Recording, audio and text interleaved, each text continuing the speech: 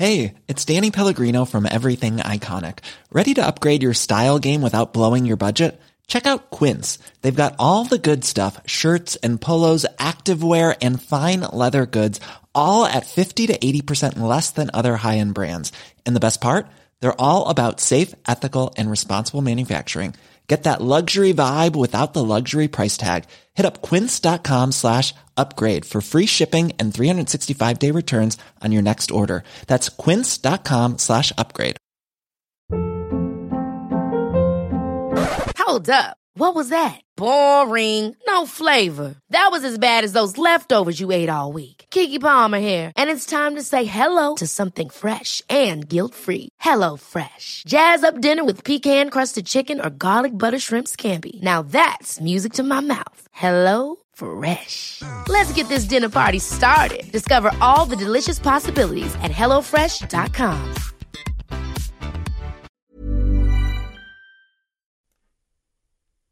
On DAB+, online, via the TalkSport app, and on your smart speaker.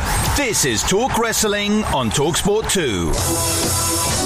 This is Talk Wrestling, and this is the Nature Ric Flair live.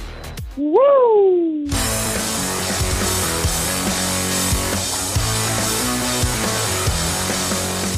Hello and welcome to the Talk Wrestling podcast on your Fight Night feed from TalkSport.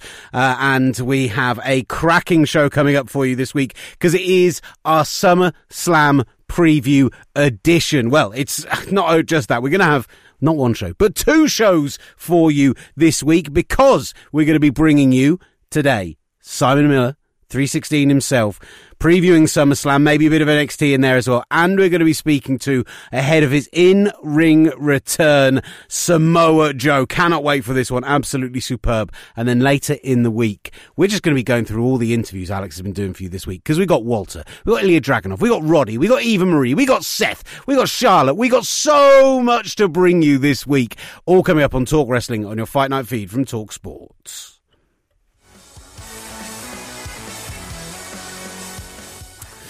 I'm Will Gavin, the voice that you've been hearing shouting and getting very excited because we are on SummerSlam week, and as always, I'm here with the main man for all things wrestling at TalkSport. Find his articles at talksport.com/wrestling. Find him on Twitter and everywhere else where he is a beacon of positivity. Mr. Alex McCarthy, how are you, sir? You're calling me the beacon of positivity, and the same show we have Simon Miller. I will take... Will Gavin, I will take it to the bank. That's a good point, because you are known for being quite the positive person on social media, etc., and rightly so. You always give things the spin that you feel it's. You're fair with things. You are positive, but you are fair. And a man who maybe gets some stick for being overly positive about wrestling at all times, although I did see an up sign up as Christian Cage went and won the Impact Wrestling Championship. Yes, an AEW wrestler beat an AEW wrestler for an Impact title on an AEW show. And Simon Miller featured. He's with us now. I don't know what he thinks is the bigger appearance. I'm going to say us. Of course it's you. I do want to point out, though, as that has come up as the way it has, if anyone is listening that does that, you have no idea how much it blows my brain. And it always will every single time. I cannot fathom the world where somebody gets a bit of cardboard and a pen and goes, I'm going to ask Simon for an up. I'm like, okay, yeah, that's cool. So, yeah, I mean, thank you to those people. And also, everybody should be positive when it comes to wrestling, especially this week, because my word, there's a lot to be positive about. Simon, you know what? All I need to do is get in shape, and we could tag as the Positive Pals. We could do it. I'm waiting for it. I mean, you just give me the call, man. I think you might be waiting a while, because I probably won't get in shape. But the premise is there, nonetheless. I don't know, the Positive Pals, I'm already feeling some serious SmackDown tag team. Only together for about 4 months, underutilised before being cut potential here from Vince. I'll be Jannetty, he can be Michaels, it's fine. Yeah, that might be an oversell from your perspective, but I'm keen on it. Imagine me saying, I will bottom as Jannetty. So coming up, we are going to do our big SummerSlam preview. 10 matches on the card as we stand, unless anything changes on SmackDown this week. We've got NXT this weekend as well, and Samoa Joe will be coming up ahead of his return to in-ring action. I cannot wait for Saturday night for that alone, let alone the many other exciting matches we're going to be delivering this weekend, seeing this weekend. Plus, AEW have a show this weekend, which we may or may not Little show. see one Mr. CM Punk returning to wrestling. So we're going to talk about that as well. I'm going to put it up to the crowd. Where do you boys want to start with? Do we kick off with our SummerSlam preview, give that the respect, or do we just get straight into Punk because we know it's what the people want?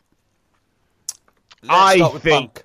Yeah, I was going to say, I think we go with the calendar, right? And Friday comes before the weekend. Chronological. Let's go with that for Punk.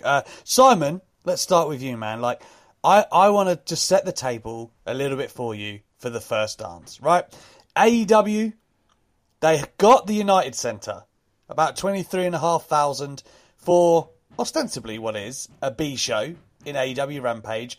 It's an arena twice as big as the arena they are going to run for All Out in the same city just 2 weeks later. It's essentially sold out on the premise of the CM Punk reports and hints.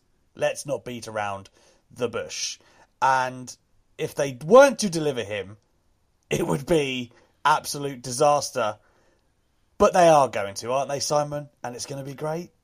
I mean, of course they are. Yeah, I mean, there's no two ways about it. It's. I see so many people now going, oh, we don't know and we don't know what's going to happen. But, you know, AEW, especially Tony Khan, they are not silly people. And they do learn from their mistakes very, very quickly. And I'm sure they would have put the kibosh on this miles ago, ages ago, if there was even a whisper that, you know, some deal may not have been done. So I think we can take it as read as he is coming back. And I genuinely think that when he does arrive in whatever guise that may be, it'll be one of those moments that you will always remember. You know, where were you when this happened? Where were you when that happened? And I don't think that's overstating the fact. I think, given that he quote unquote retired from professional wrestling back in 2014, and literally every single, not even year, every single month, people have been going, when's CM Punk coming back? When's CM Punk coming back? The point that we are on the cusp of him returning means there are going to be a lot of people that only tune back in to see what he does. There'll be people that are watching that are super excited. I genuinely think it's the biggest name they could have gotten outside of, you know, a Rock, a John Cena, a Brock Lesnar jumping ship, which is very unlikely to ever happen. So I think it's going to be a happening, man. As was once said in professional wrestling, I think it's a big damn deal. It might feel like the summer is already over here in the UK due to the fact that the weather has already taken a turn. But let's not ignore the fact that last night CM Punk posted 05/11/21.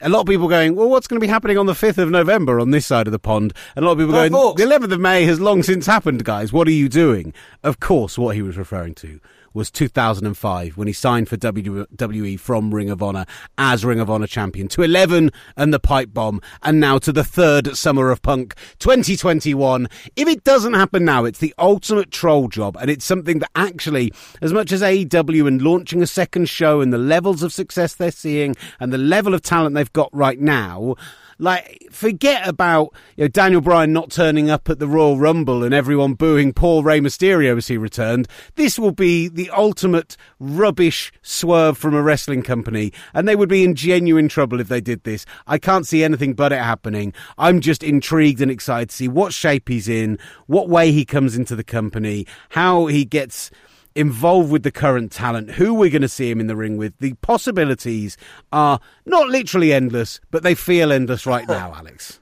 But that's the thing. As you say, like, what shape is he in and how is this all going to work? All the reports, I remember Sean Ross Sapp at Fightful said that all of his co-hosts on Heels were really impressed with what CM Punk had done in the ring, his cardio and his work.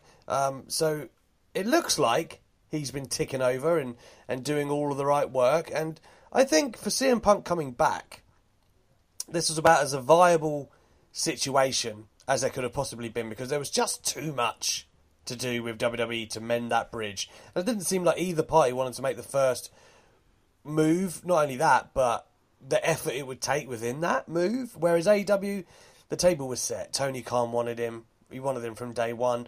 And CM Punk even said in an interview the other week, essentially, he was just waiting to see if AEW was serious, right? He just wanted to know that he wasn't going to attach himself to some fly-by-night promotion, because you hear this so often in wrestling, like, this guy with money is going to start this, and then it doesn't happen.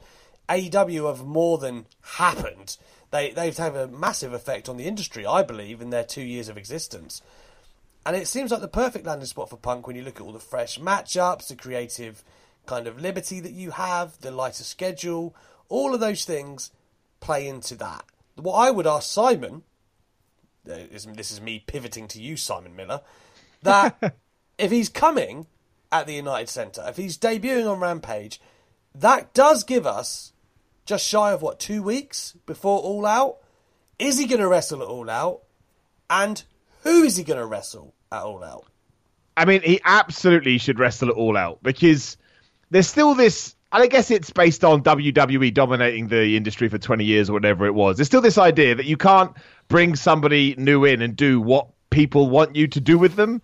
Like, it's different if they're a young, up-and-coming star, but this is CM Punk, right? CM Punk is a headline act in any promotion. So what should happen is he should get on Rampage. He should, turn his sights to whoever the feud is going to be with. And then within a fortnight, we get to the wrestling. Because the more you see CM Punk on television again as a wrestler, the more ordinary it gets. So you want to make sure you strike as fast as you possibly can. And there is nothing wrong with just going with the Darby Allin stuff. Now, I will say, it is with his opponent where you can have some fun. So you tease Darby Allin, and then it's MJF or it's somebody else. That's absolutely fine. It's, the draw is CM Punk in the ring, but he's absolutely wrestle it all out because not only do they already have a pretty good card that will probably allow them to smash through their pay-per-view buy rate records. That's another press release they can put out. I'm sure CM Punk would like to do that so he can kind of flash the middle finger at WWE, which I'm sure is, exists somewhere in his stomach. Punk? So, no. Right, yeah, exactly, right? So and even if he did turn up and it turned out it wasn't the CM Punk we remember, this to me is like his MMA thing. When he is a 90-year-old man or however old he is, he's going to have so many amazing, moments in his memory bank. CM Punk just wins. CM Punk just wins over and over again. But I do think it'll be Darby Allin. And it doesn't even matter if Darby Allin loses, because if you're in, CM Punk's hometown, his first match back, by the end of it, if he has the performance we know Darby Allin can have, he will be far more notable of a star than he was going in, which is when professional wrestling at its best. So to me, you just do the obvious and it would be absolutely brilliant. I do absolutely agree. And also, you look at Sting and Darby Allin, by the way, in tag team action on Dynamite this week, right, against 2.0, which is insane to see wherever Risers come from. But there's a part of me that was like, I wonder if they're going to make Darby and Allin and Sting in the tag team hunt. They're 2-0. They might be going 3-0. I mean, it's the only way. It's the only way you put gold on Sting. But it is, and it's a good story. But what I was going to say to you, Will, is you were saying earlier about swerves, and I think AEW have built quite the reputation and standing thus far. That's not the sort of thing they do, is it? They wouldn't do the swerve at this point. No. I think there's every reason for us to get excited that it is happening. Yeah, and the fact is that the one thing they've done with the big swerve this past week is having Christian take the Impact title off Kenny Omega, and I think that begins to, even though he went on to beat Andrade Idolo in AAA Mania, and even though he went on to retain that title at least, there is that little bit of vulnerability there. You bring Punk back, you have him face off with a Darby Allin or someone, and then you can bring him into that potential program if you want to, or you can have him work his way through. We still expect Bryan Danielson to turn up in AEW. That is still the expectation based on all the noise and news we're hearing. Well, why wouldn't you bring him in at All Out? Because you've done your big Punk reveal. Now Bryan Danielson comes in. You've got a ready-made program there. There's so much you can do with it. I think we've kind of picked the bones apart of it on a previous podcast. It's good to get Simon's thoughts on it as well, but it makes Friday night absolute must-watch TV. I'm going to be on the Fight App on Friday night. I'm not going to sleep at all this weekend, which is really going to be helpful for, the day job and life and everything else. But there is so much cracking stuff going on. And there's so much cracking stuff going on, gents, that I'm going to move us forward from Friday into Saturday. And we're going to talk about one of CM Punk's great all-time opponents, maybe the man who made CM Punk what he was in Ring of Honor. The trilogy match between Samoa Joe and CM Punk was as good as anything I'd seen in wrestling up to that point, and I didn't believe you could do an hour time limit draw and make it compelling, but they made it 5-star top-tier action, and now Samoa Joe is finally entering back into a wrestling ring. So why don't we hear Samoa Joe's conversation ahead of his bout with Karrion Kross this weekend, this past week on TalkSport. Welcome back to Talk Wrestling here on Talk Sport in the UK, the only place you can get your graps on national radio. And of course it is not only SummerSlam weekend, but TakeOver 36 is also going down this weekend. And it's the return of our guest right now, Samoa Joe. How are you, man? Excellent, man. How about yourself?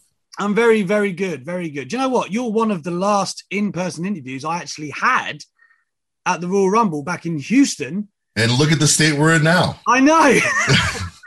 It was the beginning of the end, Joe. But, you're the harbinger of the apocalypse. Oh, good seeing it. What are we going to bring about on the world this time? Yeah, exactly. Please don't blame us. Man, a lot has happened since then. But let's just start with the obvious. How good does it feel to be, back, not just back in the ring, but be excited? It's, fight week. You get to do your art again, Joe. I'm tremendously excited, and it's been a long time, but I didn't realize I would look forward to this moment as much as I would. I thought I'd kind of come back pretty calm, but yeah, I'm definitely anxious to say the least. Yeah, let's start with. I want to go back to that point where we last spoke, because you had just kind of turned quote unquote baby, and the crowd were getting their chance to cheer for Joe, even though they always did. And it was really exciting. You were doing this stuff with Kevin Owens. It looked like because Seth Rollins eliminated you at the Rumble. I think then you had a tag. So maybe that was where we were heading to WrestleMania. Of course, we never got to find out because you ended up getting hurt. Do you know what the idea was at that point? No. There was some general talk about maybe a tag or something, but I think they were still trying to flesh out if they were going to split that into separate matches, make it all one match, or maybe take another turn with it. So I don't think there was anything really set in stone at that point. So what did end up happening, according to reports anyways, is during a commercial, of course, you got a concussion. Is that what happened? And then ultimately, that is what sent you to the commentary table, right? Yes. Yeah. I could wax lyrical about you on commentary. Of course I could. I know that you've spoken about it in other interviews that you would be interested in returning again. But let's get to the release, man. Like, to me, it obviously, not just to me, to everyone, didn't make sense. Was it a case that you couldn't get cleared at that point? Were you still trying? What was the deal? No, it wasn't a case of that. It was, obviously I was still trying. There was a little bit more recovery time kind of involved there. So there was a timetable for recovery. It wasn't like it was very far off, obviously. No, I just think that they, a kind of decision was made on one end, but then at the other, like I said, I keep telling people what they don't understand is like this kind of tenure of NXT in this position that I currently have now in NXT was kind of talked about 2 or 3 years ago. It was just a matter of when we were going to get the opportunity to be a transition. And there really wasn't an opportunity because I was so busy with Raw and SmackDown. So it wasn't like they were going to pull me from there to move to NXT at the time. So, yeah, when the release came, it was literally a few hours later. Then Hunter came and had the new offer and ready for me. So it was it was a pretty easy transition. I can't really sit here and feign that I was released and it was a somber day, and I had these. Even before Hunter called me, I didn't, and when he did, we were good from there. So it's tough for me to begin to even address this and that, oh man, the release, because it's big. Because when you read it, I guess in a tweet, it's like, oh my gosh, but the way the events transpired for me, it was very mundane and very much all right. Sign here and sign there, and all right, we're good. So I can't sit here and be like, oh man, and tell you some really big emotional roller. I don't have one for you. There was no roller coaster. It was like, cool. All right. Awesome. All right, let's go. That's what I mean. You didn't even have a chance to maybe even consider what was next. There wasn't really a mourning process in this whole deal. I can't. I think I had a giggling lunch, and then afterwards we figured everything else out. So yeah, sorry. I really wish I could. I really want to. I think the instinct is to feign some great. Oh man, it was tough, and then but it wasn't. We were good. I'll just use a little clip where you were like, it was a somber day. Yeah, it was a terrible. But that's cool though, because you mentioned with Triple H and this role back in NXT, obviously you're not just a talent, right? Like you're a scout as well, which is something that I think you're pretty passionate about. Obviously it's difficult in these circumstances, I guess, as far to get out there and whatnot. But, amazing that all of these passions of yours have come to one role. No, and I'm very, very happy about it. I mean, very fortunate too that things unfolded in the, albeit chaotic, but they unfolded the right way. And it's important to me to kind of be able to be a part of building the future of this industry. And I think it's been very, very good to me, and I can confidently say that. And to have the opportunity now to find the next people that hopefully it can be good to, I very much look forward to doing that. So between Samoa Joe being available again on screen and you getting cleared, like what's the differential there? How long did you know? I mean, it was always a process. I mean, it's like really the official like timestamp on it. Cause you got to understand, like with concussions, it's not like, hey, it's mended, you're good. Yeah. Not black and white. No, it's not at all. So, and people keep applying this black and white, kind of cleared, uncleared status to it. But really, even when you're cleared, they're still monitoring you. There's still, there's still checkups, there's still tests, and if there's any differential, even after recovery is kind of deemed, then, okay, well, no. We're going to slow it up. We're going to bring you back in. We're going to, and that's what it was for me, is that I was taking that time. I was taking every single chance to have a healthy recovery, to come back at 100%, not at 60, not at 70, not at, workable, but come back healthy enough to where, I felt comfortable coming back and going 100%. Because I think when you do kind of come back too soon and you don't give your body and your mind a chance to properly heal, you inevitably it leads to more injury.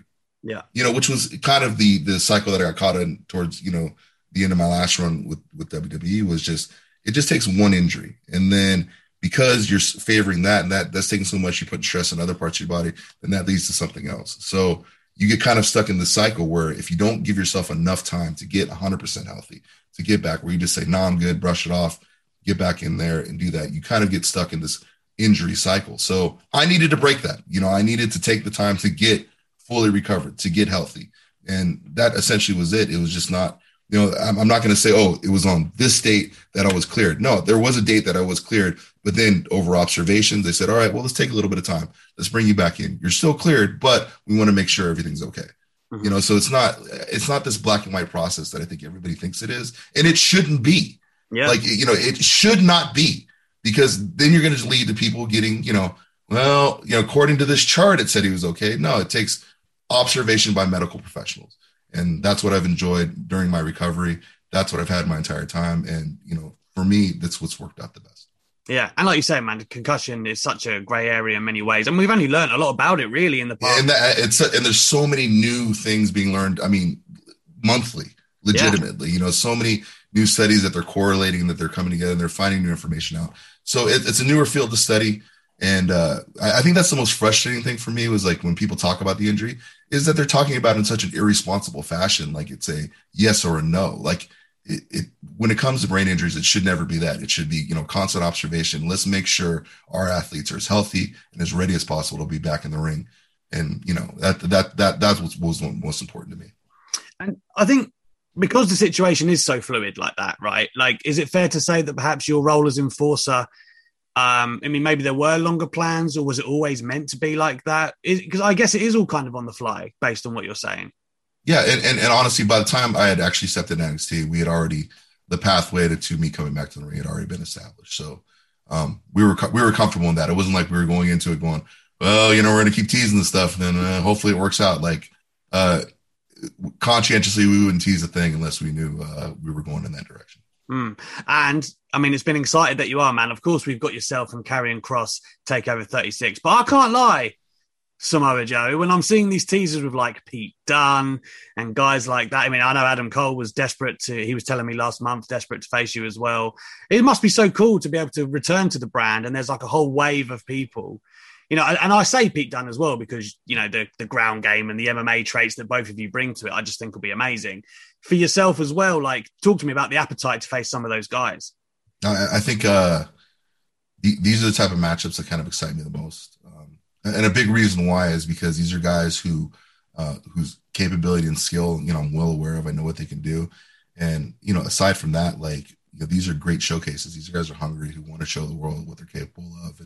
And they want to get in there and they want to throw down with somebody who can, kind of put them on that level and get down with them like that. And I'm all for that. That's something I very much look forward to. And I think coming back to NXT too, there's just so many potential kind of dream matchups when you look up and down that roster, comparatively speaking to Raw and SmackDown right now. And it barely edges that out. But I think it's an exciting place to be right now with the competitors that are on the field. I mean, I don't want to put you in a position because I'm saying Pete Dunne's my number one, but is there one on your radar? If you become champ, who are you saying, okay, cool, I'd love to do it with this guy? I mean, really, to single out one would be silly because, let's be honest, any of those matchups, I mean, any of those men that I mentioned before, the Adam Coles, Pete Dunne, Walter, Ilya Dragunov, all these guys, we're ready for that. I think it's just a matter of, what are the fans ready for? And I think maybe that's kind of part of maybe what this is. I think if the NXT universe is vocal enough, the future is bright enough and bold enough, we could see these matchups happen. Oh, man, you say you and Walter. Oh, man, you say, are we ready for it? I don't know. That's too much violence in a match. I want you both to live long, prosperous lives. Oh, that would be amazing. Everybody wants to live a long, prosperous life until they see the glory and a glorious, violent destruction. The other thing I did want to circle back to, you were saying, Triple H picking up the phone early after your release and, you are in that scouting process as well. I think William Regal has long been established as a scout there. I don't know how much of an impact William Regal's had on your journey. I know that obviously on screen. William Regal's probably one of the most impactful people that have, so that's cool that you're both been in my professional life. His wisdom, guidance, and even from a technical wrestling standpoint and from a business standpoint, was invaluable to me early in my career. I thought I had, young, brash, you think you have things figured out. And then, I think after a weekend spent with Regal, being his driver and just learning while he was down here scouting in California, really realized there's just so many more levels to this than I could possibly imagine. And that, just conducting yourself and professionalism, what's important in a match and the qualities, of a great grappler. I mean, these are all things that kind of spawned with him and just the continued mentorship throughout my career, as well as several other superstars, not just myself. He's served as a mentor for several guys throughout their careers, whether they were ever in WWE or not. This is, I spent a lot of my career outside of WWE, and a lot of my career, William Regal was there being a mentor and being a voice when you needed one. So, I mean, has a tremendous amount of impact, and it's great to be working with him, especially in this capacity. It's like the perfect scouting team, really, right? If you're so aligned. Yeah, it is. Unless you're terrible, because we'll tell you immediately. Yeah, I mean, again, you're facing Karrion Kross this Sunday. Let's give that a quick focus at TakeOver. The following Sunday, I should say, here in England. What do you make of Karrion Kross and his journey on the NXT roster thus far? Of course, you two have had your run-ins, and he's obviously flirting with the main roster, we would say. What do you see when you look across the ring from Karrion Kross? I mean, he's kind of another, I think the best way to describe Karrion Kross is that he is a wolf amongst not the same pack of wolves that I was around when I was at NXT. Tremendous athlete, domineering. I mean, goes out there and he's walked through everybody they put in front of him and beat him down. That being said, I mean, that can give you a lot of false confidence, and I think a lot of what you see right now with Karrion Kross is false confidence, and come TakeOver, hopefully will instill in him the appropriate level of confidence that he should have. Indeed. Speaking of appropriate level of confidence, I like in the past, and I've spoken to Paul Heyman as well, and I know you last time we spoke, you'd said about this as well, the working relationship you had and how much of a fan he was. I was always curious. I never really got the chance to ask. When you did work with Lesnar, and everybody thought this would be a great time for Joe to win the belt, was that like one of the most times you got closer to Heyman? Do you think, like, because the promos and the segments were so good? I would love an insight into that angle. The funny part about me and Paul is that we've been friends for years. I mean, I can't even, just really, obviously it started just kind of professional courtesy. Hey, pleasure to meet you. Obviously, Paul Heyman. I'm a young guy coming up. And then, through just various interactions at the weirdest of places, like I'd be at Comic-Con and Paul Heyman would be there, and, we'd go sit in a bar and talk for 3 hours. Or I'd be at some concert in New York and I'd see Heyman walk by and like, hey, and then, or a fight, just just through these kind of chance meetings and hanging out, we built a great rapport and relationship. And then when we finally got the opportunity to work together, it was, all I can say was probably one of the easiest creative processes ever. It's like he would say stuff kind of like, what do you think the tone of this should be? He's like, Michael sits down with Sollozzo at the, I'm like, okay, all right. And he says like, it's like, and I'm like, I get what you're going for, So, he's just incredibly creative mind, an amazing orator, a man who has an ability to, tell the most mundane of stories and make it seem like it's the most amazing thing ever. And it's just it's a credit to his skill and his ability. And to get to work with him, I mean, it's easy. He makes it easy. You just have to go out there and be halfway decent, and Paul make it great. I still eternally love it when you get up in Brock's face during that promo. It's tremendous on Raw. I will say this as well, man. Speaking of old rivals and stuff, what do you think of Roman's transition to the tribal chief? He's the head of these tables these days, man. I think it's about time, man. I think that is the true Roman bubbling under the surface there. I think you're getting a good, authentic version of him, and I think it comes through in what he's doing. It's just everything. I think the pairing with Paul is great. Bringing the Usos back in. Yes. I mean, that's just it all. It's a really, really great package, man. And I commend him, man. He's doing a great job at this table over there. As long as you don't try to come eat over here, we get it. And I've got a final question for you before I let you go. Now, the only tag team I really remember you striking gold with was our boy, the compatriot Nick Aldis, if I'm not mistaken, back in TNA. Finn Balor as well in NXT, but I mean, we're talking tag title gold here. Is there anybody that you would love to sink your teeth into with being a tag partner with in WWE? You've done your solo thing, I would say, fairly well, but maybe there's somebody young you'd love to put under. Yes, I've put a lot of thought into this, and I'm glad that you asked this. I wasn't expecting this question to be asked, so please don't mind my preparedness. It is Oni Lorcan. Oh, I like that. The way I figure it, Oni is an incredibly durable individual. A lot of synapses not really connected to the brainstem, so he's going to go in there. He is going to take a hell of a beating. I mean, just ungodly punishment. And I'll just keep him alive, try to keep him going. And then when he gets him good and tired, I'm pretty sure I can train him with a command word to spring up, tag me in. I will go finish off the tired off opponents, and then will lead us to tag team gold. I really think this is a brilliant idea. I'm going to pitch it to Oni. I might write it in crayon, really simple form, but I think this can work out. Or capitals on Twitter. Either way, I'm sure you'll get the message. He only respects shouting. That's the only thing. Well, speaking of respect, man, thank you so much for joining us here on Talk Wrestling today. It's been a pleasure. Hopefully the world is in a better hands since our last talk. Following this talk, I'm sure it will be. Starting with a Samoa Joe title win at TakeOver 36. Thank you so much for joining us, man. Hey, I appreciate it, no matter how big of an albatross you are. I just knew it. Thank you very much, brother.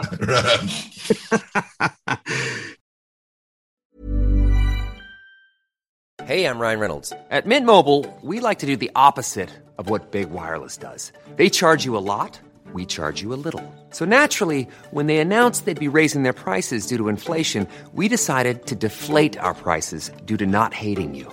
That's right. We're cutting the price of Mint Unlimited from $30 a month to just $15 a month. Give it a try at mintmobile.com/switch. $45 up front for 3 months plus taxes and fees. Promo rate for new customers for limited time. Unlimited more than 40 gigabytes per month. Slows full terms at mintmobile.com. Ever catch yourself eating the same flavorless dinner 3 days in a row? Dreaming of something better? Well, HelloFresh is your guilt-free dream come true, baby. It's me, Keke Palmer. Let's wake up those taste buds with hot, juicy pecan-crusted chicken or garlic butter shrimp scampi. Hello Fresh. Stop dreaming of all the delicious possibilities and dig in at HelloFresh.com. Let's get this dinner party started. Here's a cool fact. A crocodile can't stick out its tongue. Another cool fact, you can get short-term health insurance for a month or just under a year in some states. United Healthcare short-term insurance plans are designed for people who are between jobs, coming off their parents' plan, or turning a side hustle into a full-time gig. Underwritten by Golden Rule Insurance Company, they offer flexible, budget-friendly coverage with access to a nationwide network of doctors and hospitals. Get more cool facts about United Healthcare short-term plans at uh1.com. You're listening to the Talk Wrestling Podcast on your Fight Night feed with Talk Sport. Don't forget, go and give us a rating and a review. It does help other people find the show. Delighted to say that not only is it myself, Will Gavin, and the Talk Sport Wrestling czar, Alex McCarthy, alongside me, but we also have What Culture Wrestling, Simon Miller, alongside us for our regular pay-per-view previews. We've just been hearing from Samoa Joe, gentlemen, and we're not going to do a full NXT breakdown, I don't think, but... is your impression, I'll come to you first, Simon, that we're going to see Joe get a win? Before you go to Simon first. I tried. Sorry. I tried. Let me say this. NXT's on Sunday, not Saturday. Let me just clarify that. SummerSlam is Saturday, TakeOver is Sunday. It is as well. Oh, yeah, do you know what? I'm so used to it being the other way around. I've confused myself. I totally forgive you for such a transgression, Will, because it is history, basically. But I just wanted to let everyone know we know. We know. Yeah, that was a good interruption. Not all interruptions are good interruptions, but that was a good interruption. Now I need to go back and redo the intro. No, I don't, because I'm not going to do it.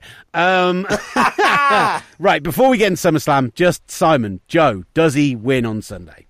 I want to point out you're well within your rights to think the SummerSlam should be on a Sunday because, it always has been. But we don't need to go down that road. I think it's kind of clear that Samoa Joe will become the NXT champion. I mean, Karrion Kross is a Raw superstar now, right? He's just there. And honestly, and given the way he's being treated on Raw, I actually think the quicker you take the belt off him, the better. But also, it does reestablish Joe as the top guy in NXT, which has to be one of the things that they promised him to come back. I'm still surprised he went back, and I'm kind of curious about what happens to him going forward if all those NXT reports were true. But yeah, I think they have a proper, big man slapping meat match.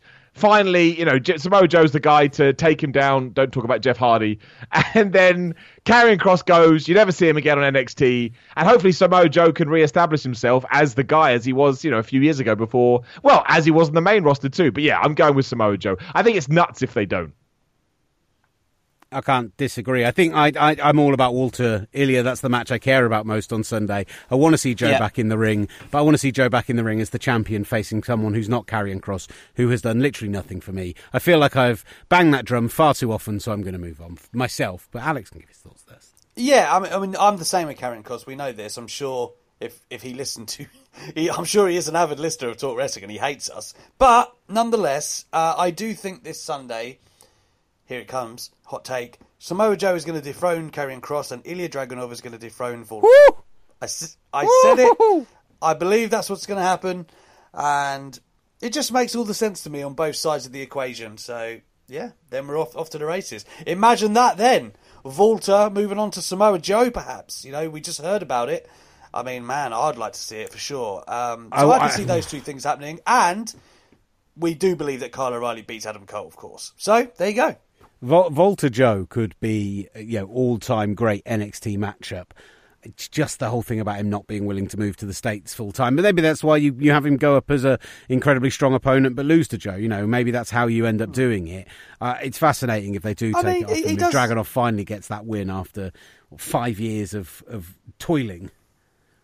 He does seem willing to, he was in the States, obviously, for last week's NXT to build to this match. I know he's there now because that's where we spoke. So he's obviously staying there to do NXT TakeOver on Sunday. Presumably he's okay with going over for stretches, for angles. I don't think that's the worst thing. If you present him I don't know how you feel about this, Simon, but like Lesnar-esque, where he comes in and out and he's like this big attraction kind of thing, Yeah. Volta was saying it in our interview. He loved Lesnar's presentation. No reason why you can't fly him back and forth. to America to do these stretches, I think it could work. I think it gives him a sort of ace in the hole as well. Because, you know I would be like, if WWE said, Simon, we want you to move to America, I'd be like, put me on a plane, man.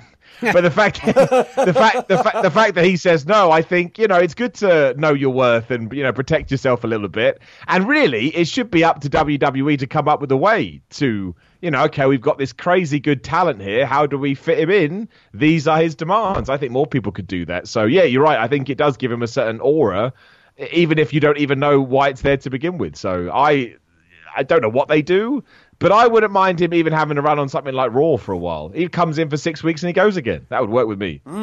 Walter should be a feature talent. Why? Here's why. There you go, Simon. I threw in another of your catchphrases just to make sure we're really giving you Thanks, the plugs. I appreciate it. Let's turn our attention to the SummerSlam card then. That's why we are nominatively here to give our picks and our thoughts on Saturday nights. I kept forgetting about this. I'm sorry. Saturday nights, currently 10-match card. I don't see it extending at all. The only thing that I thought about was, do they do something with the Intercontinental? I know it's just changed hands, but do we see something there? I'm really excited to see what they do with that now. It's finally Shinsuke back with gold in his hands, but I doubt it. So let's go through these 10 matches on here, and I'm going to work my way up the card. I think previously we've gone in hard and then kind of tapered off. Just to go through a few of the quick ones, I'm going to start with Eva Marie against Alexa Bliss. I feel harsh, but this is... Hey now! This is Give definitely... these the 20 minutes they deserve. Can I go first for this? Because I've got a scenario I would like to pitch to you. Go on. Yes. Right, okay, so here's what I think is going to happen. We all saw on Monday Night Raw, Doudrop touched Lily, right? And she freaked out and she had to give it back to Alexa Bliss. So I will put my whole reputation on the line, which is very low to begin with. But I will put my reputation on the line that come SummerSlam, we have Alexa Bliss, you have Eva Marie, and halfway through the match, Eva Marie casts her voodoo, and now the drop is under her control because she touched Lily, and that means that she's now possessed. And Doudrop will slap or do something to Eva Marie. She will go down. Alexa Bliss will hit the Twisted Bliss 1, 2, 3, and I will go straight on Twitter to watch the internet wrestling community meltdown. That is my prediction for SummerSlam 2021. I think that's all fair. Apart from the drop. The drop. I enjoyed. Oh yeah, well, I sorry, I should have. I do it by habit now. I don't call her Doudrop on Ups and Downs because the drop is just a better name. Yeah, and no one has so taken her in a while, so let's just call her the Drop. Sorry, I should have mentioned that. Yes. She's going to evolve like The Rock one day and just become The Drop. That's just how it's going to work. It's a much better name. She should do it. Fantastic. But I agree. Alexa Bliss goes over. There you go. That's my input. Yeah, 100%. This pains me to say it, but I'm going to argue that the second least meaningful match on the card is Big Bad Drew against Jinder Mahal. I will not say that in case he listens. Do you know what at least didn't happen? Do you know what at least didn't happen, Alex? Was my prediction last month that we were going to see Drew against Jinder, but in a triples tag team match where it would be Drew and the New Day with Jinder, Veer and Shanky all involved, which I legitimately thought was what was going to happen. I'm glad we're at least getting a singles match. Unless Drew McIntyre cuts him in half with his sword, I'm not sure I care. Yeah, it's a weird one. Veer and Shanky, of course, are banned from ringside. That's an important development. Is it? Apparently. And, yeah, Drew has been fending off people with a sword weekly now, and Jinder has had fear struck into his heart. There was many things they could have done with this feud. There really was. Like, the story was right there. And for Drew McIntyre, I felt in 2020, which I will argue is a banner year against anybody else, he had good stories pretty much throughout, like be it Ziggler or Lashley or the people that Orton as well originally. Like these were really good stories that were interesting, and with this, I don't know why, but they've tried like exceedingly hard to add to the story of McIntyre and Mahal from the 3MB days, the two world champions that emanated from 3MB, believe it or not. So I just feel like they've tried too hard. Drew's going to go over. I don't have any belief that Jinder is in line for any real push, as much as he's a likeable guy. Yeah, it just is what it is. And Drew, I guess, out of the title scene, is kind of meandering, looking for a story again. Probably should have put him back with Sheamus or something, be it as rivals or a team. But instead, here we are, and WWE, in my opinion, have kind of butchered the story. Simon? I agree with everything apart from your prediction, Alex. I think Jinder Mahal is winning. And the reason that means we're getting a rematch. Well, this is the point. The reason I think Jinder Mahal is winning is because our next pay-per-view is Extreme Rules. And Drew McIntyre right now is walking around with a flipping sword, and that's pretty extreme to me. And I think that's going to tie into that match. I really do. I think they're going to have a sword match, or it's going to be a blade brawl. I don't know, one of the stupid names that WWE comes up with. And I think that, as dumb as it sounds, I think Veer and Shanky will interfere. I know, but let's not pretend that WWE hasn't ignored stipulations before. And I all think it's because we're going to do round 2 at Extreme Rules. I truly think this. And I agree with you. I don't understand why we focused on an inanimate object when you had real life we could have dipped into. I think Drew McIntyre's done very well with it. And I think Jinder didn't really... He didn't stand a chance when he turned up on a motorbike, which doesn't fit his character at all. But... yeah, I'm going to go with Jinder. That is my out-of-nowhere pick. I'm not going to lie. You've convinced me. When you said that the next pay-per-view is Extreme Rules, the words Punjabi prison match did enter into my lexicon and my thought process, and I did get a little bit scared. How will you get out of the bamboo, Will? You know how, with a sword. It's written. Oh my gosh, there it is. There it is. Why don't we work for WWE or AEW or, even Progress? We're open. Reasons. Many UK wrestling companies. Rev Pro, come knock on our door. And we'll book you a Punjabi prison match. Yeah. Perfect. Now I feel like I've kind of pushed myself into this corner where I'm going based on the least relevant match, and now I feel like whatever I say next is going to feel harsh. I'll tell you what it's between. It's between the United States Championship match or the 2 tag matches. If I'm going to talk about least relevant. I want to say Goldberg just to make Alex happy, but... oh, God, I don't even want to talk about him at all. Big Bobby's in it, so I refuse to put it that low. Let's go US title, just because I don't think the build has been particularly strong. I enjoyed Damian Priest delivering a brogue kick. That was nice. That was a nice little touch. Yeah, this week. Well, what I'm saying is it's like a 2-week-old story, essentially. It's classic. It's fine. Pre-pay-per-view, we don't have something to do with the mid-card title. No, exactly. It's fine. I would really like to see Damian Priest actually get his hands on the title, to be honest. I think it's a good chance to kind of make him. He's a good opponent for Sheamus. I'm pretty sure he lost to Sheamus just regularly on Raw like a few weeks ago, 3 or 4 weeks ago. Maybe I'm wrong, which kind of takes away the luster a little bit. And they've kind of persisted with Priest, Miz, Morrison, that whole thing, which has been going since Mania. It's like 4 months. Please, give it a rest. Even before Mania, this story was happening.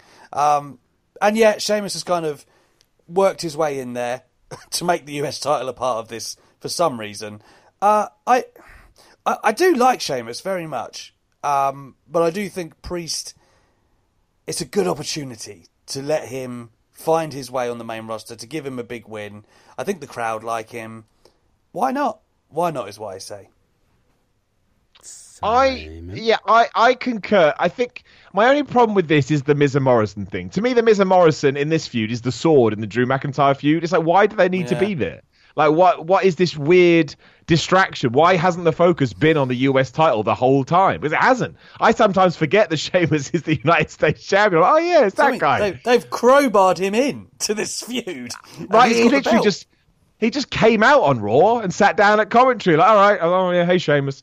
I kind of feel like they'll have Sheamus win here, and we'll go on to round 2 where Damian Priest will win, and then Damian Priest will, cement the 3, just because that's what WWE likes to do. This, to me, sums up everything that is troublesome with WWE. Build all over the place, can't really feel it. Match itself, I think it will be great. I think it'll be really, really good. 2 guys properly kicking each other around the ring. But yeah, I actually think Sheamus retains here, and I think Damian... Yeah, and I think Damian Priest gets it at Extreme Rules. That's when I think he'll get it, yeah. I know that Simon is really, immersed with the WWE product, because he literally thinks in stages of there's going to be rematches, so who's going to win here? I'm aware of this. I'm also thoroughly enjoying just how hard Simon is popping for Extreme Rules. He is so ready. He's a for homicidal that pay-per-view. maniac. Lest we forget, he wants someone to die every pay-per-view. I So do, I'm not and I'm sure surprised. somebody will die on this show. Absolutely, with a sword. Drew McIntyre will stab Jinder Mahal. If there's any possibility for somebody to die at a pay-per-view, now is that the time is up. The time is now. I want to see that finish where Jimmy Smith is like, "Oh my God, Drew just stabbed Jinder." Like, does he win by Disemboweled him. TKO? Yeah, just like, is it a DQ? I don't know. Pat McAfee What would happened? lose his absolute mind. It would be fantastic, and you know it. To the tag matches. And I'm going to start with AJ Styles and Omos against RK Bro. And the reason I'm going to start with this one over the other one is that I think the title changes hands here. I think the title does change hands here. I'm not sure about the other one, which gives me more sense of jeopardy. And so I think RK Bro walk away with the title. We get lots of Randy Orton and Riddle fun. I don't know why Riddle sometimes is booked as basically behaving like a 12-year-old when he's such a lethal human being. But I think they get the job done, and we see Omos move into doing some more big guy wrestling, and we see AJ maybe moving into a mid-card title picture. I agree with you 100%. That's all I've I got. don't know. You are spot on. All right. I think, RK Bro are one of the best things WWE have got right now, and I don't even know if they're doing it amazingly well, but the chemistry is so strong. Why wouldn't you run with it? And I feel like go with the hot hand, give them the titles, lots of, their dichotomy which you can play off, and it'll be fun. And I think AJ and Omos, the argument, right, is that AJ is helping Omos grow, and I'm sure he is in many, many ways. But there's also an argument that having Styles in that tag team, doesn't it suppress the quality of AJ Styles? Doesn't it kind of like rob Raw of one of their leading talents? I feel like it does. And there's only so much I want to see him in that tag team. They're not going to be putting, doing too many bangers or whatever, because Omos is just the guy who's just going to wreck everyone. So there's a real clear ceiling on that. I think go with RK Bro, even though, as you mentioned, Riddle likes to play this really dumb, soft character, even though he could kick the crap out of basically everyone in the ring. But I do think the chemistry between him and Orton, obviously eventually there's going to be a feud there. That's your money angle on Raw, and I think the tag titles could help with that. So why not? Go with RK Bro. The crowd loved them. Now, the reason I say I'm not sure about the Usos with the Mysterios is it makes sense for me for the Usos to retain in terms of what they're doing with Roman and with SmackDown overall and the head of the table. And, he gets the big scalp in Cena. We're going to get there, of course, and moves on to whatever is next, whether it's Edge, Seth Rollins, however they build beyond this. But, so it makes sense to me that that's the way of it. But these are tag titles. So they like to, have them change hands more often than I have hot meals, which is at least 7 times a day. So, I'm. That's why I'm like, I'm not 100% that they don't retain here. I think it comes down to this whole thing with Dominic and Ray. Like, to me, the overriding storyline, even before the Usos got involved, is that Ray is trying to teach his kid what to do. Dominic's got a little bit of an edge attitude to him because, he's the son, and that's what happens. So I think Dominic drops the ball somehow. Ray is disappointed in his son.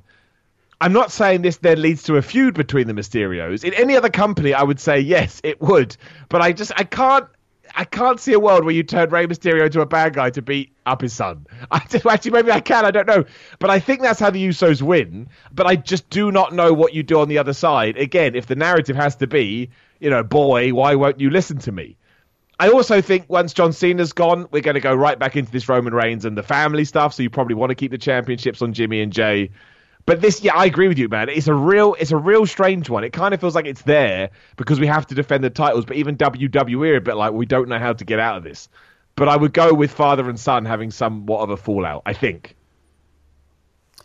Yeah, I think that is the overriding story. Even Dominic was like, we got this. We beat these guys the other week on SmackDown, right? And Ray was like, hey now, young lion, don't be so confident. And that was kind of like sowing the seeds. Like, why have that backstage package if not to show Rey Mysterio trying to teach his son some wisdom? I think you're right. The Usos keep hold of them because, again, that's the strongest storyline in WWE right now, the Tribal Chief. The only argument I could make is that the Mysterios winning it in front of fans would be a feel-good thing.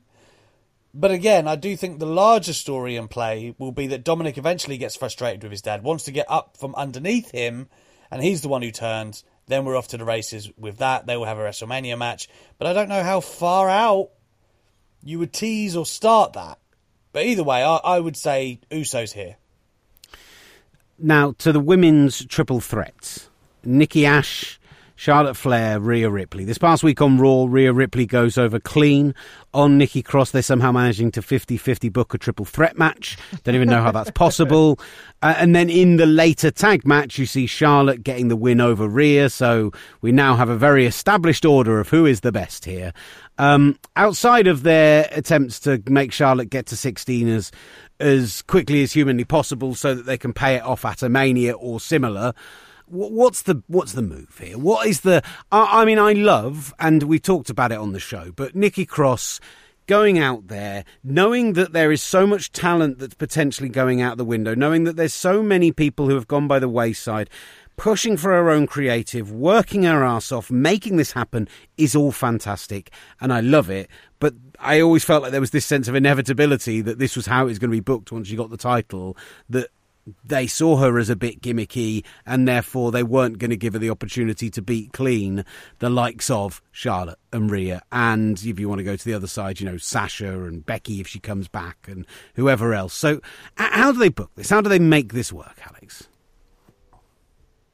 It's funny because she's kind of got like Rey Mysterio syndrome from 2006, where you're the champion but you're the underdog in like every single match. And for anyone who has lost count, July 19th, Ripley went over Charlotte Flair by disqualification. Same day, Nikki cashes in on Flair. July 26th, Flair beats Nikki. August 2nd, Nikki beats Flair. August 9th, Nikki over Rhea by disqualification. August 16th, Ripley over Nikki.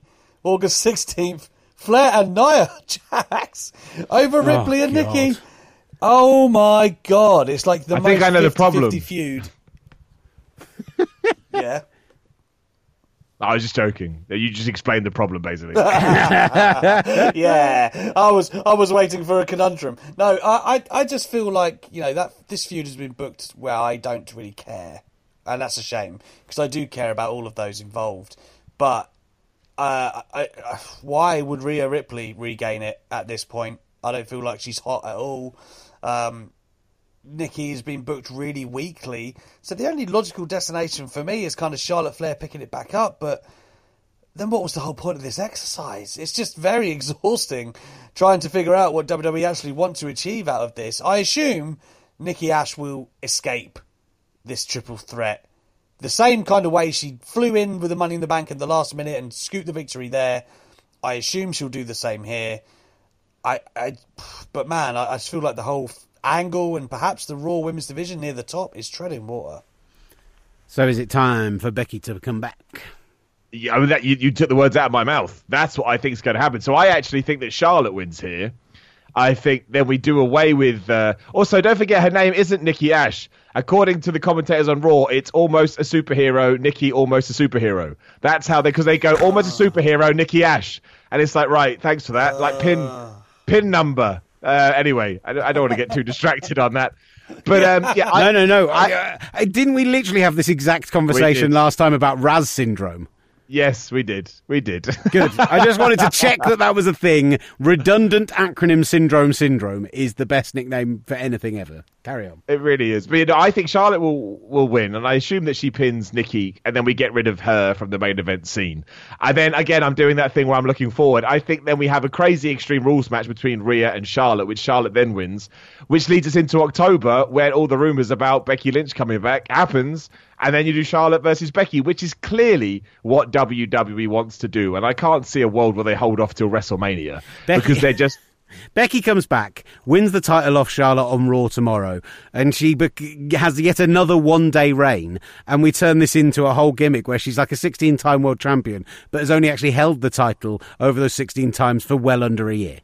It can happen. I can see it. I can see it going down. But yeah, so I don't know what the pay-per-view before Survivor Series is, but I would imagine at Survivor Series, which is going to be in New York and apparently is going to have The Rock on it in this crazy dream world. If you're also doing Charlotte versus Becky on that, then you've got another super card. And that was the rumor at the start of the year, is that WWE were going to take their, quote unquote big four and really jazz them up this year following the pandemic. So yeah, I think this is probably the last hurrah for Nikki Ash. Not that she's going to vanish, but she just won't be in the title picture anymore. I just feel like no one actually knows with Becky Lynch, right? Like, I've seen different reports. Totally. I made it up, yeah, totally. Like, no, I'm not even saying in reference to you. I just mean in general. Like, there were reports from different outlets saying, oh, she's going to be at SummerSlam.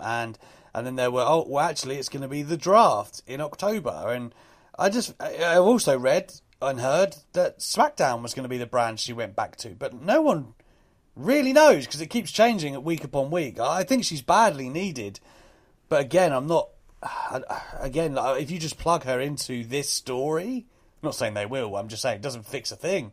Raw has got problems way beyond talent. By the way, just to mention it, Survivor Series 2021 announced to be in New York. Just saying, guys. Don't tease. Who knows? Who knows? Come on, surely by November they're going to let people in who've got a vaccine passport and everything. It's 3 months away. Come on, America. Make it happen. It's cheap to fly to New York. It's cheaper than getting a train to Glasgow, for Pete's sake. It's true. Let's do it. Make it happen. Bobby and Goldberg, that's where I'm going next, because I want to make Alex McCarthy cry. There's no way. There's no way Goldberg beats Bobby Lashley. I can't see it. It's not happening. Never. Except, what do they do with Goldberg and his 2 matches a year if he's just turning up to get beaten by the champion every time? What's the point?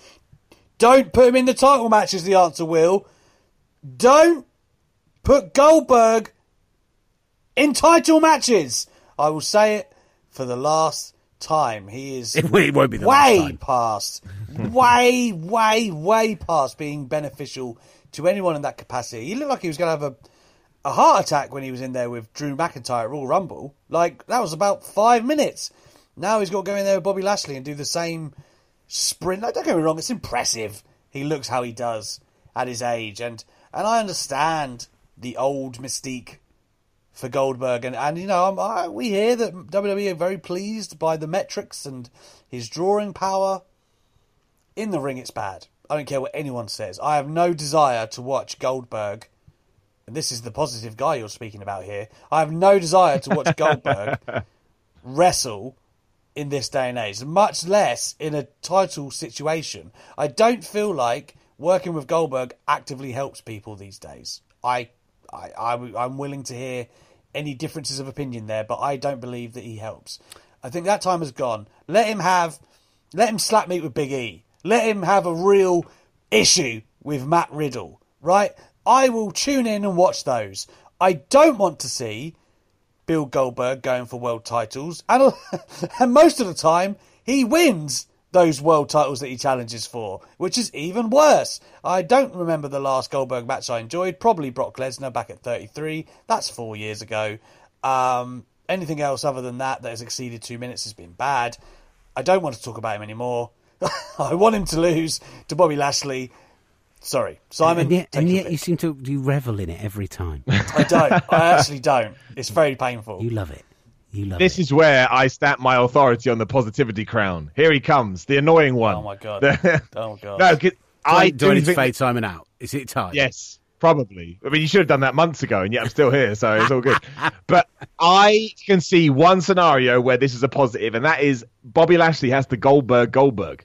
So I mean, exactly like Goldberg did to Brock Lesnar back at Survivor Series, 2016. That's what Bobby Lashley to do to Goldberg. He should absolutely deck him and pin him in less than 2 minutes. You could have Goldberg spearing jackhammer him. Bobby Lashley just gets up, did nothing. Doesn't matter. So everything that we used back in the day to get Goldberg into this megastar in WCW, we give to Bobby Lashley, because then he comes out on Monday Night's Raw and he is an even bigger unit, I suppose, than he was already. And I think if you do that, especially because it's not going to be the main event, then you have used this situation wonderfully. And I totally take your point as well, where you go, well, what the hell do you do next time with Goldberg? I don't need to worry about that. I'm worried about SummerSlam. And you are Vince McMahon.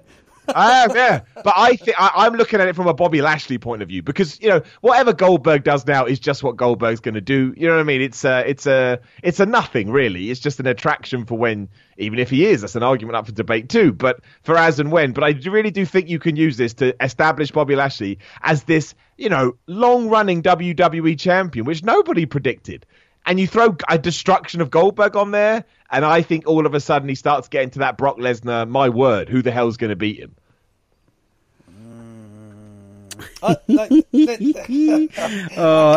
There's very few things in life that leave me with much more joy than just how angry this all makes Alex. Hang on, let me. It's because I'm in full agreement with you, but it's just, you know. Do we think, right, Vince McMahon and all his infinite wisdom and the money that he chucks at Goldberg would have him squashed by anyone, right? When he's still got appearances to make, I would love. So I've said this before. I wanted Roman to run straight through Goldberg when I thought we were getting that at 36. I just don't believe that they will ever use him like that. Sadly. Well, I'll be proven wrong in around about 4 days time. I look forward to it. Yeah. Right, 2 more matches. Big 2 matches. We'll start with the WrestleMania rematch. Bianca Belair against Sasha Banks. A build which has not been bad, which nowadays feels like an ultimate compliment. Yeah, not bad. Kudos. I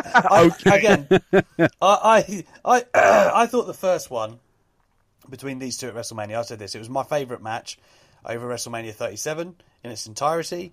One of my favourite matches of the year thus far. They created quite literal magic. This time, I guess the roles are more defined. You've got the history of what they did the first time around to lean on. I don't think Bianca Belair's reign is going to be ending. I mean, she could get embroiled in a long-running thing with Sasha Banks, but my instinct, my gut, tells me that Bianca is going to retain. It's going to be another amazing showcase. You've got to remember, Bianca had, 70% maybe of the Mania match. She had a lot. Like, Sasha really, really made her that day. And I guess there is something to repaying the favour, and you could have Sasha winning it in a conniving fashion because she's the heel, but I also kind of think they're all in on Bianca Belair. She rises every single month, gets better and better. She has seamlessly transitioned to being the champion. I just think that I don't think they changed that right now. Simon? I agreed with Alex until SmackDown because I cannot. I did like it when it all kind of the dust had settled, but at first I was like, why on earth are we putting Sasha? And I could be wrong about this at all. This is my interpretation of it. But why are we putting her in a group with Zelina Vega and Carmella, right? That's what I think we're doing. And the only answer I can come up with is we've decided that Bianca Belair is going to lose at SummerSlam, but we understand that she's a big deal and we have to protect her somehow. So what better way than, classic WWE interference? So that's why I think they've done it. I think the title goes back to Sasha. I think then, Bianca has to work her way through Carmella and Zelina Vega, which is dumb because we've been doing that over the last few weeks. But hey, so dumb. I like Sasha and Bianca so much. I think they'll sort it out. But yeah, that's why I think Sasha Banks wins. Otherwise, why did you start that group? If you put Sasha Banks as the leader of a group and they lose at their first hurdle, well, what a rubbish group. So I think you have to have her win.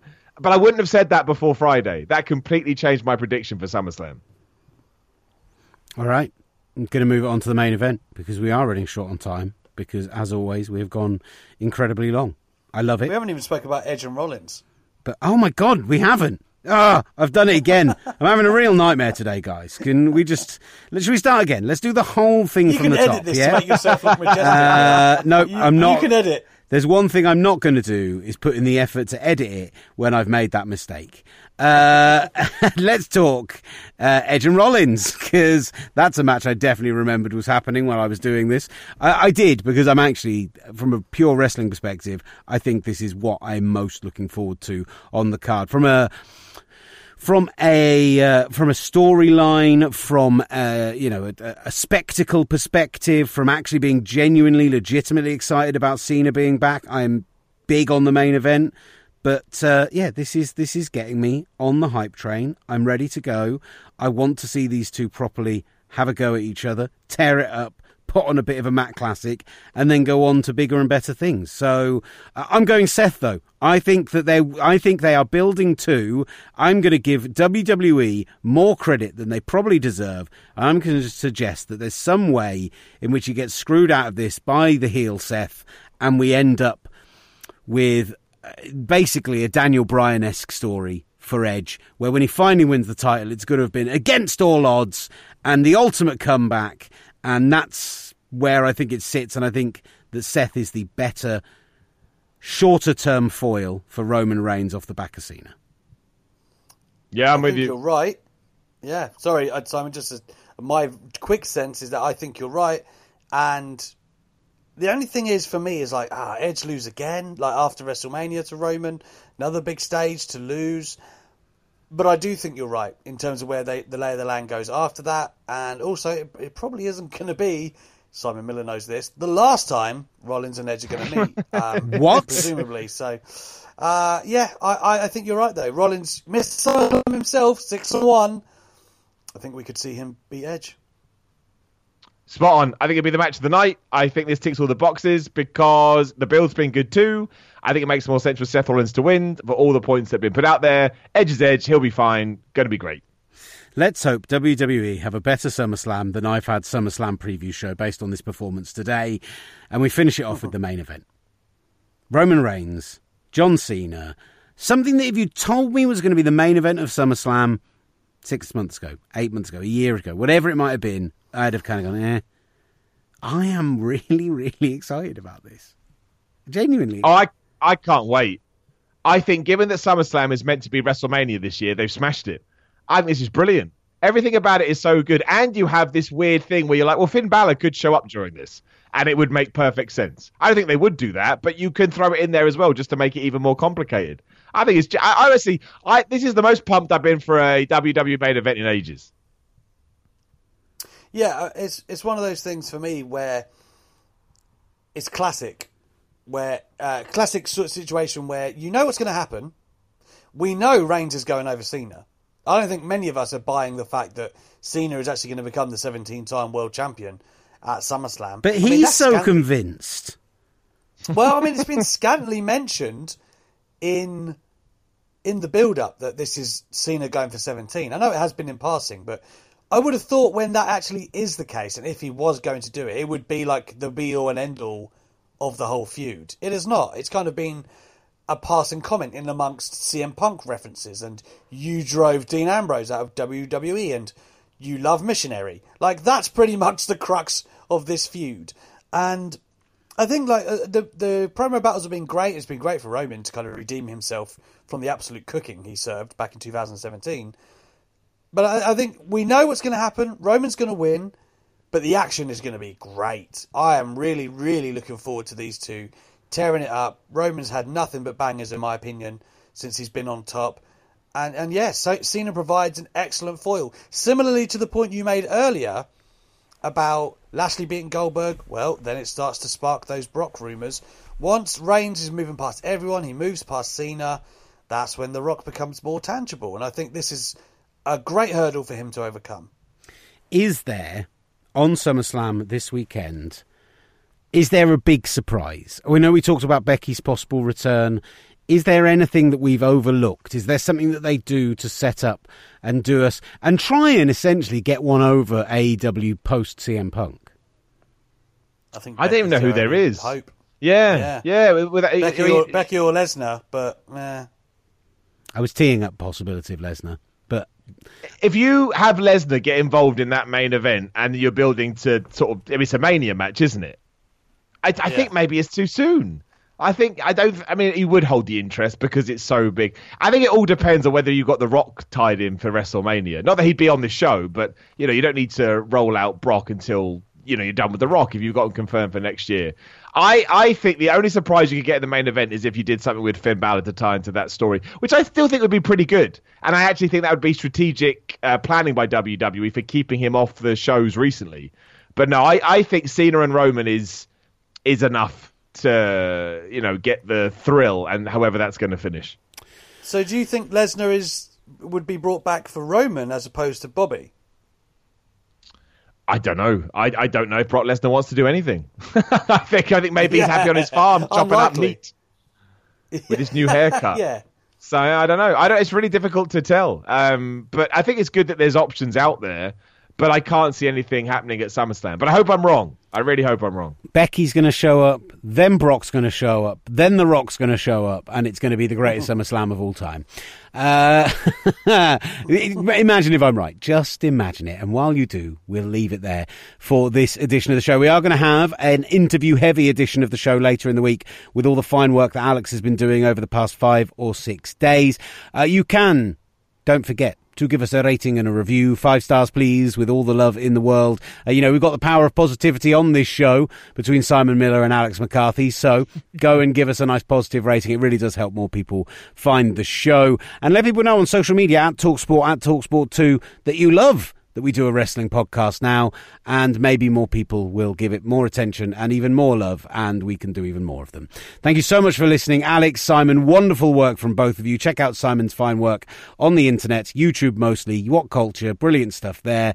Check out Alex's fine work on the TalkSport website, talksport.com/wrestling, and his own social medias.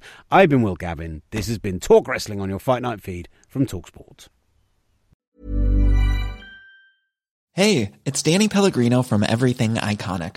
Ready to upgrade your style game without blowing your budget? Check out Quince. They've got all the good stuff, shirts and polos, activewear, and fine leather goods, all at 50 to 80% less than other high-end brands. And the best part? They're all about safe, ethical, and responsible manufacturing. Get that luxury vibe without the luxury price tag. Hit up quince.com/upgrade for free shipping and 365-day returns on your next order. That's quince.com/upgrade. Hi, I'm Daniel, founder of Pretty Litter. Did you know cats tend to hide symptoms of sickness and pain? I learned this the hard way after losing my cat, Gingy. So I created Pretty Litter, a health monitoring litter that helps detect early signs of illness by changing colors, saving you money and potentially your cat's life. Pretty Litter is veterinarian developed, and it's the easiest way to keep tabs on your fur baby's health right at home. Go to prettylitter.com and use code ACAST for 20% off your first order and a free cat toy. Terms and conditions apply. See site for details.